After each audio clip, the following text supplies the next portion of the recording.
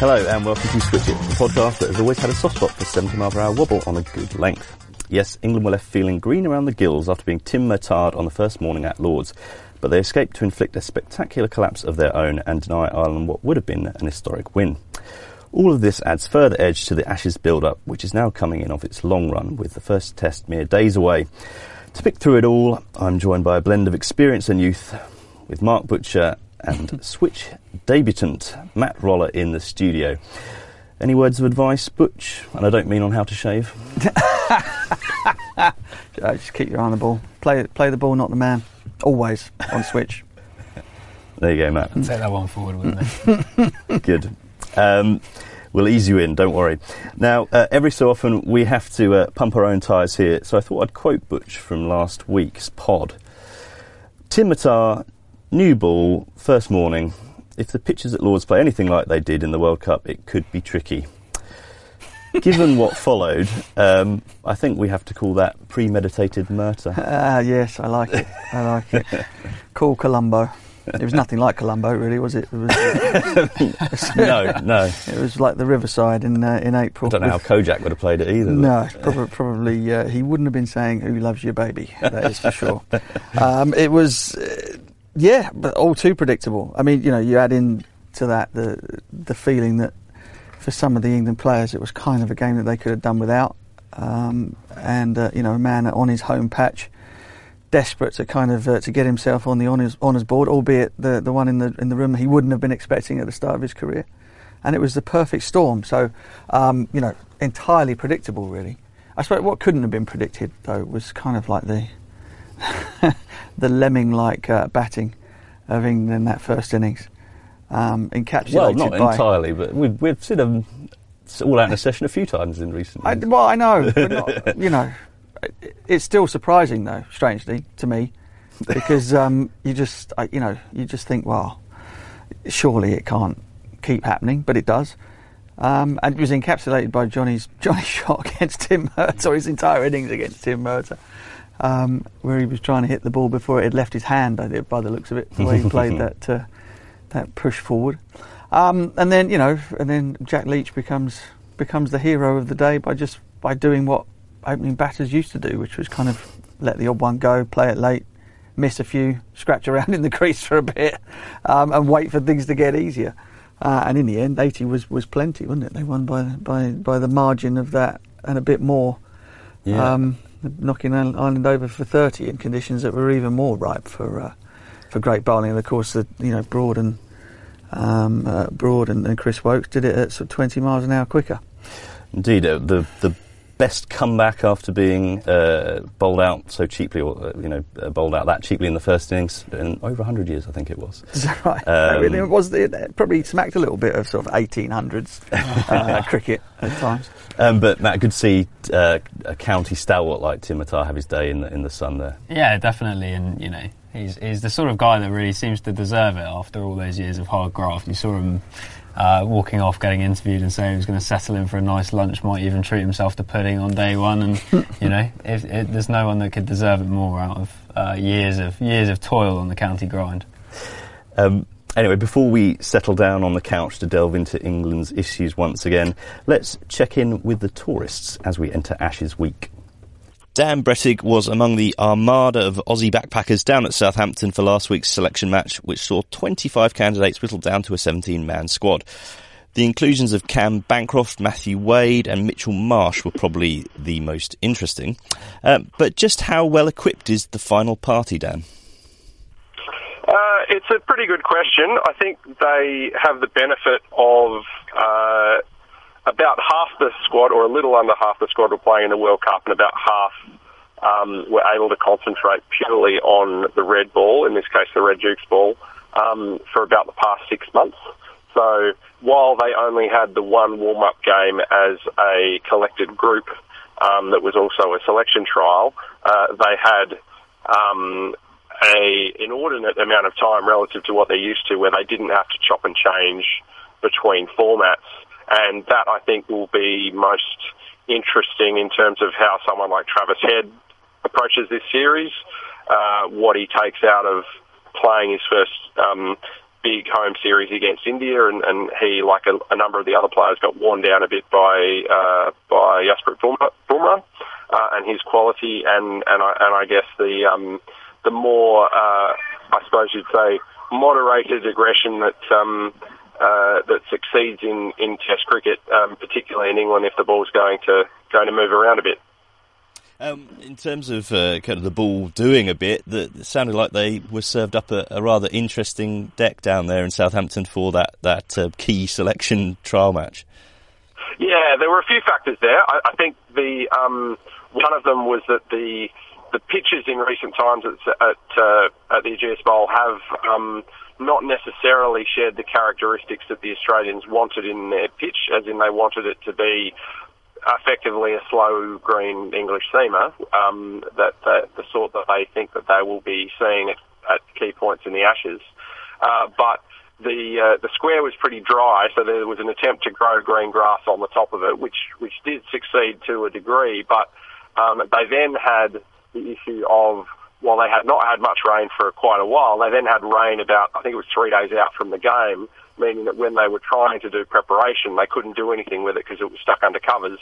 So you had this sort of weird amalgam of a dry, slightly up and down Southampton pitch with green grass on the top of it. So it was certainly all action, and I think probably from the point of view of the ground staff and the venue, they were fortunate that it wasn't a pitch being prepared for a game where the umpires are going to officially assess the pitch. No points docked on this occasion. I mean, certainly it looks like Australia's seam bowling will be their strength, and there were several good performances on that perhaps helpful wicket. Oh yeah, absolutely. And I think what also came through was that I mentioned about the fact that some of the players have been able to prepare specifically for long form cricket over the past few months. James Pattinson and Peter Siddle look particularly good, particularly dangerous, combining moving the ball around with tremendous accuracy, and in Pattinson's case, obviously, very slippery pace and a fair bit of fire as well.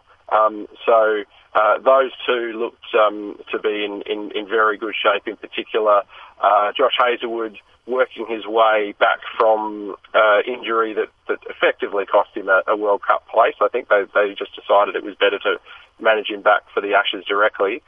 He got through 25 overs and took 2 for 56. So you had the parsimony, I guess, that they're going to be looking for from all of their bowlers, and Mitch Marsh, who you mentioned off the top, he also bowled very well, took 5 wickets in the second innings, making him look like a legitimate, say, fourth seam bowling option should the team be balanced that way.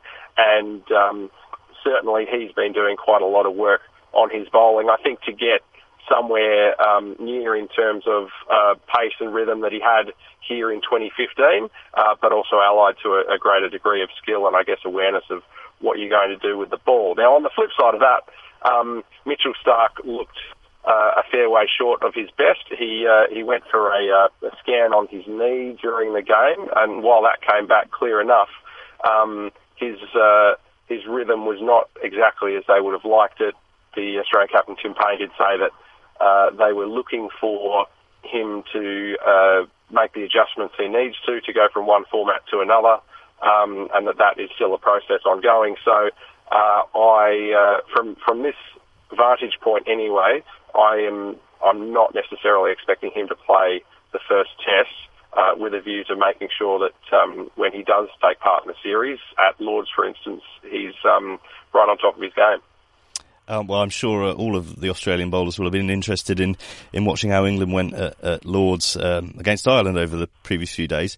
But you've spoken, Dan, to Justin Langer for a very interesting in-depth interview that's currently up on the site. What struck you most about how he is approaching this tour? I think he needed a little bit of time, which the World Cup players and staff got after the semi-final here in Birmingham to get over the disappointment of not getting all the way to the final. and winning it. I think they felt that once they had got their game in order over here and were winning matches to top the World Cup table, they were expecting and hoping to go all the way and win it. And I think getting over that has taken a bit of time.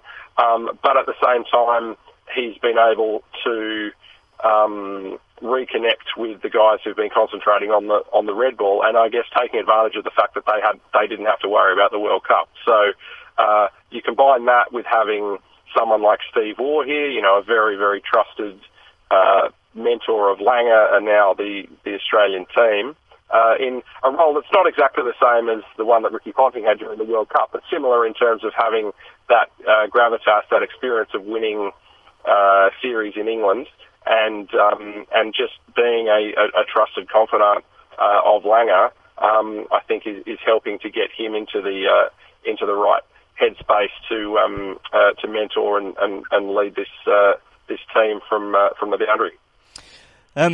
Plenty was written during the World Cup about the reintegration of Stephen Smith and David Warner. The whole sandpaper episode is bound to be raised again, I guess, with Edgbaston being that most prickly of Ashes venues. Has a couple of questions, I guess, to finish with, but do you think that's all been dealt with successfully? And then to finish, really, Australia obviously haven't won here since 2001, but can this team end that drought?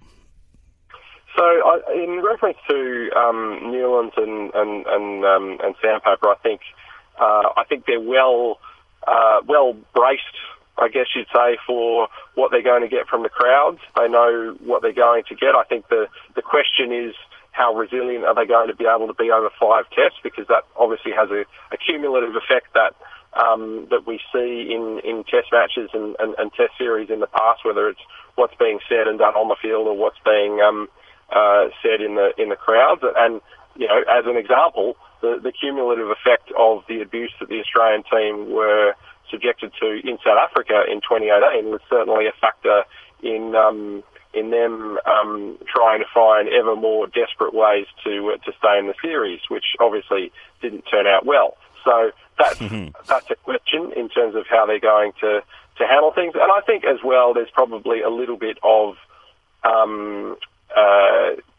curiosity or preparedness, one of the two, about whether something or other emerges about the Newlands scandal that hasn't been put on public record yet, and that's just something that sort of simmers away in the background. And certainly Cricket Australia have, I think, wargamed a little bit about should something of that nature, don't know exactly what, emerge. Sounds intriguing. They'll have to deal with it. Yes, another subplot for the series, and in terms of ending that winless run in this country. Yeah, the way that I've seen things over the past few weeks is that on a rational basis, you would say that Australia, with the strength of their bowling attack and the amount of time that they've been able to put into preparing for Test cricket and preparing for this series, rationally and objectively, they should go on to win the series, I think. However, even though England have obviously put a lot of their eggs in the World Cup basket, they are still playing at home. They are still playing with a batch of 2015 Dukes balls per the personal requests of James Anderson. They have full control over what the pitches are going to be. So they have a lot in their favour.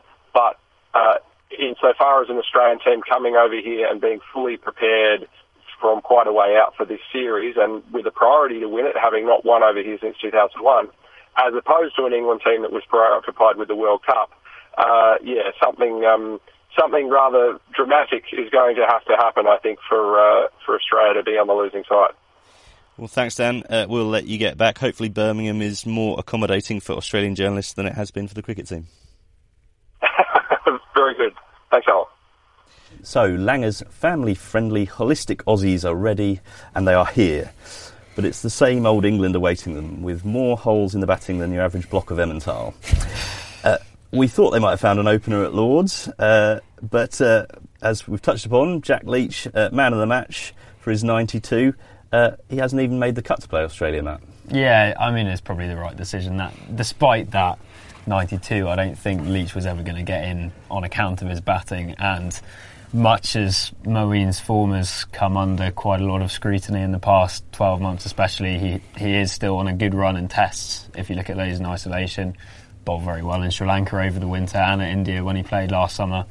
I think he's the leading wicket taker since the beginning of last summer for England in tests, even just ahead of James Anderson. And he's not got a brilliant record against Australia by any means, especially with the bat, but if he's hidden down at 8 or 9, like, it is quite probable, I imagine, for the first test. It's not beyond the realms of possibility that he could go in below Chris Wokes as a number 9, but yeah, I think he's, it's his job with the ball, isn't it? His counter-attacking runs were so significant 4 years ago. Yeah, I mean that's England's strength, isn't it? I mean, we can get sort of sidetracked with what goes on at the top of the order. England win at home basically because they're able to take 20 wickets, and 20 wickets are almost a given.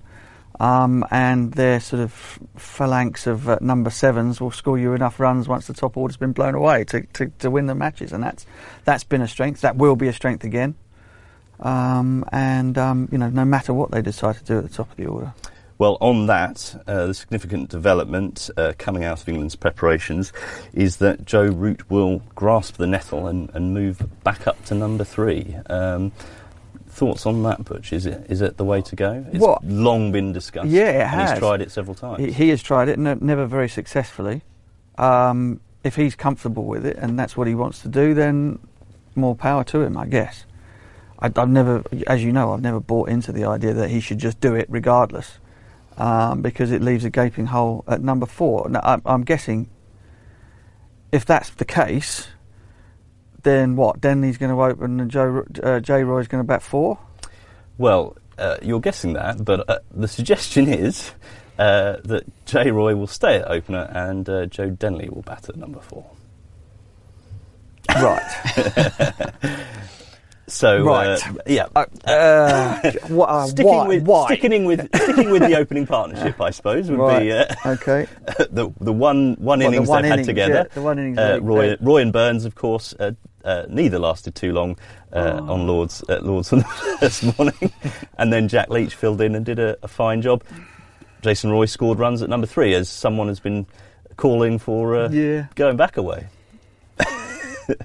I mean, Joe Denley is now batting in the spot that you would call the position for the best batsman in the team. Everybody but Australia would put their best player, their most productive player, their most likely player at number 4. You go back to Viv Richards for the West Indies, Brian Lara for the West Indies. Who else? I mean, just reel them off. Sachin was the number 4, wasn't he? Sachin batted at 4. Kohli bats at 4 for India now, etc., etc. It's kind of... Root has tended to bat at 4. Root has tended to bat at 4 and be pretty successful there. So, yeah, Kane Williamson. Does he bat at 3 or 4? Am I just blowing myself out of the water there? But anyway... I think he'd do fine. I think either way, no, not a problem. But, I mean... So now Joe Denley's going to bat 4. Joe Denley, who to me, along with Rory Burns, are the 2 most vulnerable players at the top of the order for, if they get off to a bad start, first 2 test matches, don't make any runs, the calls for one or both of them to go would be pretty loud. You're putting Joe in a position that is kind of, that there wasn't a problem with. So this is... I'm not having it. It's terrible. It's a bad call. This is the weakening a strength argument, Matt. Obviously, Root has... Root actually averages more at opener than he does at number 3. Yeah, he doesn't have an awful record at 3. It averages sort of low 40s. 40, right? yeah. It's not as good as it is at number 4. Exactly. Where it's nearly 50. Yeah, I mean, the problem England have got themselves into is having basically the cupboard is bare of the county players that used to be there 4 or 5 years ago, where you could have someone who has been consistently putting up big runs, who would be putting some kind of pressure on the openers if they fail a bit in the first few tests. So, what's going to happen now if any of Denley, Burns and Roy goes on a bad run is they'll look around and think, suddenly who is there? Because Dom Sibley and Zach Crawley are the people that seem to be having goodish seasons. Sibley is having a very good year by all accounts, but before... He had a very good last year too. But before last year, he'd hit one championship 100, which was in 2013, and then gone on a very lean patch. And the other problem is that he won't have been playing any full-day cricket come the third test or whenever it will be that they consider making a change. This is the thing. This is why it doesn't make any sense to me, right? Of course, I'm massively biased towards the idea of Jason Roy batting at number 3 because I've been banging on about it forever, and I will continue to do so until it eventually happens. So Joe Root has now moved from his position of strength of number 4 to either satisfy the clamour from people who really ought to know better that being at 3 will solve all of England's problems, when it doesn't solve any of them at all, right? You've still got an opening pair, unproven, Roy and Burns. Burns is starting to run out of a little bit of goodwill. The sort of the ugly technique and the shuffling from side to side, and the dismissals, pushing at the ball outside of your stump are starting to get people thinking, well, this guy is he good enough? Which is always going to happen. It can happen. The guy playing the way that he plays needs to to score more regularly, in order to keep people off his back. So you've got an issue there. Joe Denley is nobody's, as far as I can see, is nobody's idea of the answer to England's either number 3, number 2, definitely not number 4 issue, because there wasn't a number 4 issue. We had a really good player batting a number 4, and so what you could have done very simply was go, Jason Roy, we fancy him at number 3. We don't have a number 3 at the moment. We're going to put him there at number 3. We'll move Joe Denley up to number 1 with Rory Burns, both of whom at the moment are pretty dispensable. And you've got people like Sibley waiting in the wings, etc.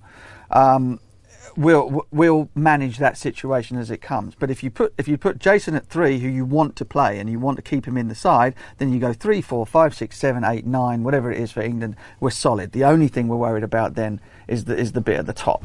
And to be perfectly honest with you, in the conditions that we've seen and the balls with the bigger seams on them from last year and whatever, Alistair Cook couldn't score any runs opening the batting, so it's kind of a dispensable position anyway, right?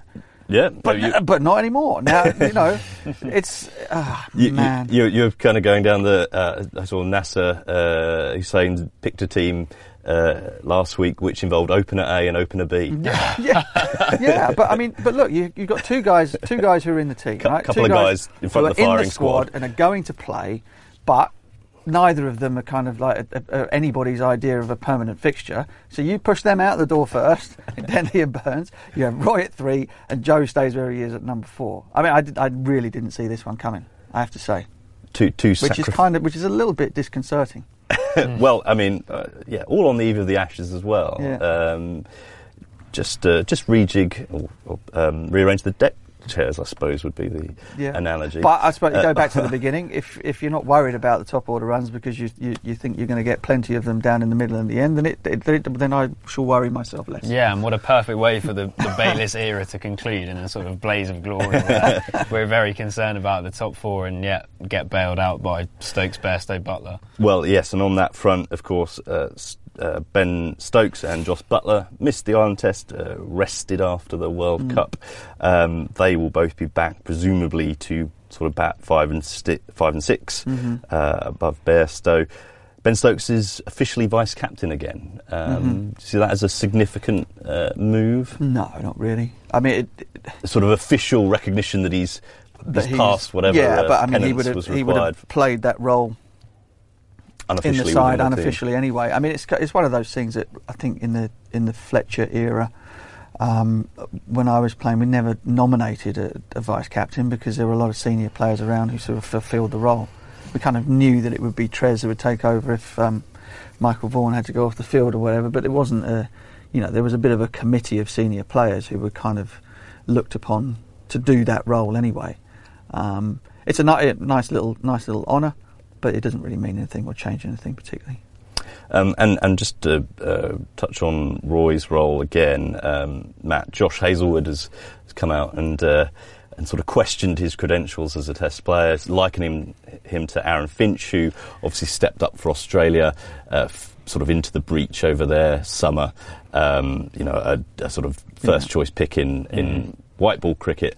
struggled a little bit with. He had a tough time against Bumrah and co. in the Exactly. India series. I mean, is this just typical kind of pre-Ashes fighting talk? And in a way, if you're being targeted for that as Roy's, then perhaps the opposition are maybe what. Yeah, and I think Roy's the sort of character who's going to quite enjoy the idea of getting sucked into something like that. I think he's a punchy kind of guy. He's not going to mind too much. I think in some ways it's better that he's fired up for an Ashes series and that the opposition seamers are trying to get at him rather than.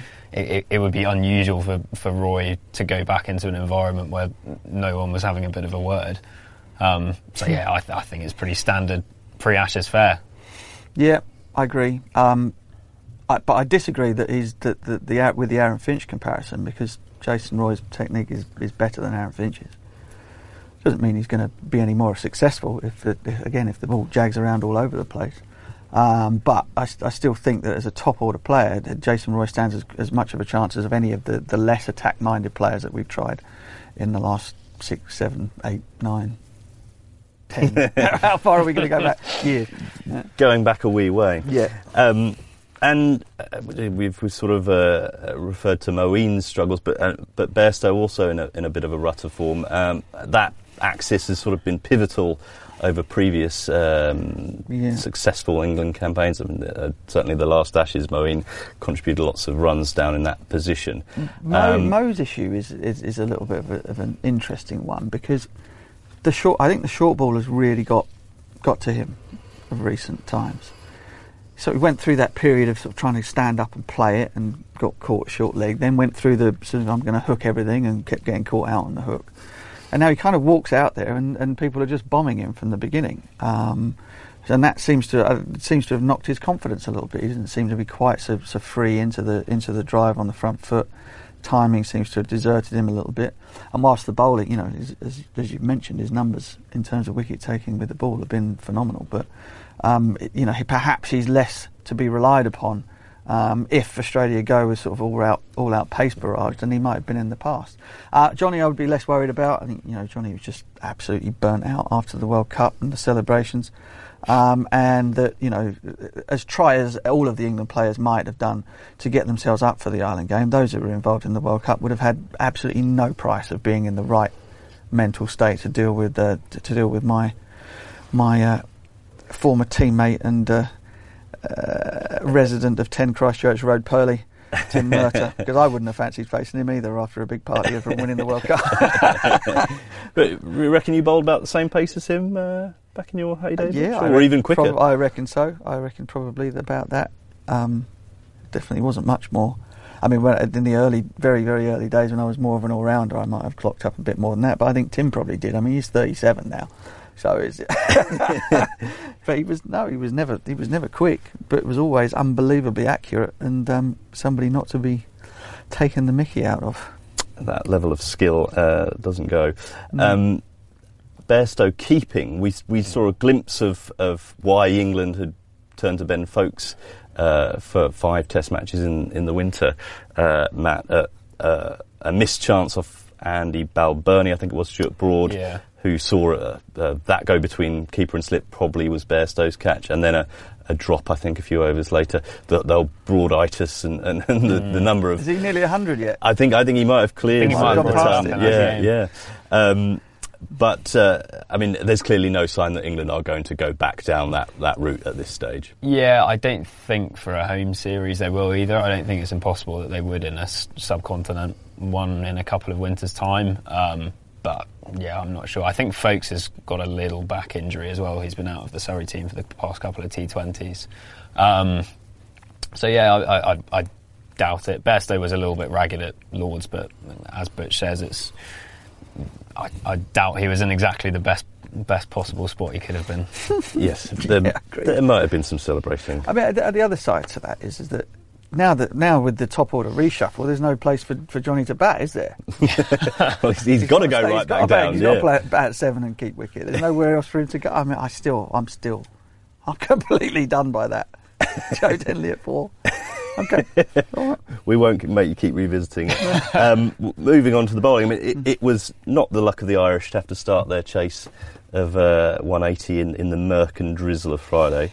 Broad and Woakes were still pretty impressive.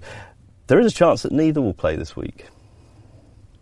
What? With Jofra Archer coming into the squad. Although the noise, James Anderson is expected to be fit. Noise is coming out of the camp is that Jofra's not, is not 100%, and a Test match debut at Edgbaston, whereby accuracy might be more of a premium than out and out pace. They might decide just to hold him back, and wait until he's absolutely fit.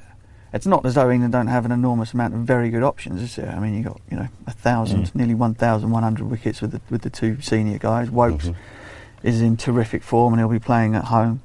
And then what the other, Stone is unlikely to play. I think he'd be the guy that misses out for me. But who knows? They might decide not to go with this. I would doubt that they would go without a spinner. But if it's overcast and green looking, then they might. I don't know.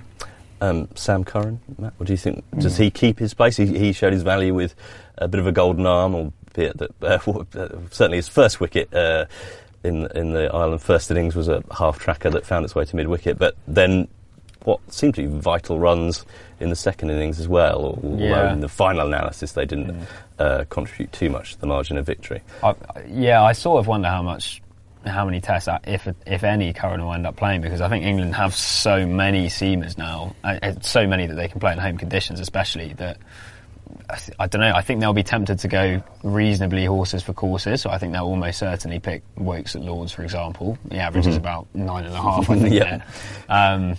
But he's less good. He's historically been less good at Old Trafford and Headingley, I think. So whether that will be the opportunity to bring in Archer, and for the past 2 summers they've said we won't play Broad and Anderson every test. That neither of them's capable of doing it, and then lo and behold they have. I don't know whether this will be the summer where they decide that with back-to-back tests one of them drops out for a game, or it's difficult to see. Whether they can maintain fitness. I don't think that England will kind of, there will, without any doubt, be some shuffling of the deck, but they will. It's an Ashes series. Until the series is over, they will be looking to play what they consider to be their best and most experienced attack until such a time as perhaps they can afford to rest people. Sam Curran's an interesting one though, because if the ball's going to swing anywhere, it swings at Edgbaston. And again, if you're not expecting great returns from your top 3 or 4, then he'll score you some down. He's more likely to score you some at the moment than Mo is. So he probably, he might well come into consideration. Who knows? It's interesting because they've picked. There's a squad of 16, 14. 14. Yeah, okay, so you've got three spares. Belt and braces. There's all three all of options. three of which are all quick bowlers, right? So that's there are some decisions to be made, and they'll probably leave it until the covers come off on the first morning before they decide. First look at Stone in Test cricket. He played the ODIs at the Winter, but he bowled with some good pace. He did, yeah. Again, sort of the sort of conditions where pace you'd prefer that to bat against than the wobbly stuff. So difficult to judge him on that. But as I said in the pod last week, I think it was more a case of getting a look at how he handles himself around the Test match arena, whether he's daunted by it or not. And he's somebody that would give them an option with a Kookaburra ball in flatter conditions elsewhere. But again, I'm not sure that he certainly wouldn't get in front of Archer in England, and he might not get in front of Sam Curran either. Given that accuracy and lateral movement is more important than anything else here. It was a nice moment in that test as well when he took those 2 wickets in an over and was sort of trying to conceal his joy of taking Test wickets, and then looked up at the scoreboard and thought, probably don't want to go on about these too long. Ireland nearly 100 runs ahead. Yes, well, it certainly looks like being a series for the bowlers. As Dan has suggested when we heard from him earlier, are Australia the favourites, Butch? No, of course they're not. No, they're not. No, absolutely not. Yes, their preparations have been really, really good. And so there can be no excuses of them sort of being caught cold at Edgbaston in that first Test match. But home advantage is utterly huge here.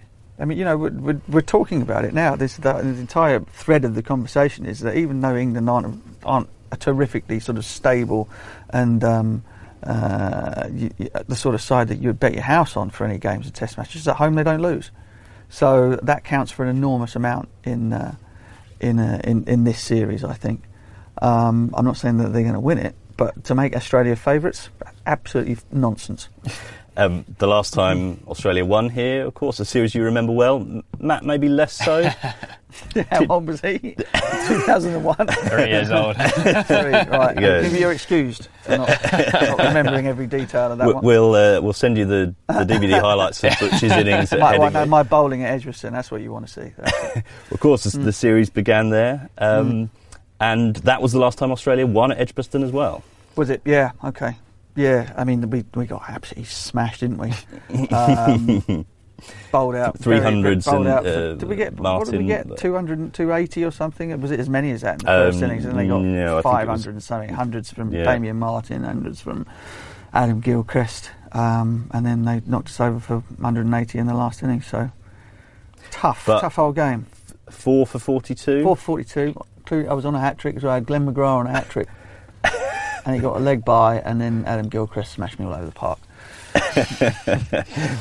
But yeah, tough. Well, actually, because we had the chance of not being sort of 300 behind on the first innings there, but he then went on to Gilchrist got 150 with the absolute rabbits at the end, and put the game so far out. Is this when he smashed one back at you? This is before he got going. I could have had 5, but I put it on the floor, basically trying to save my precious looks.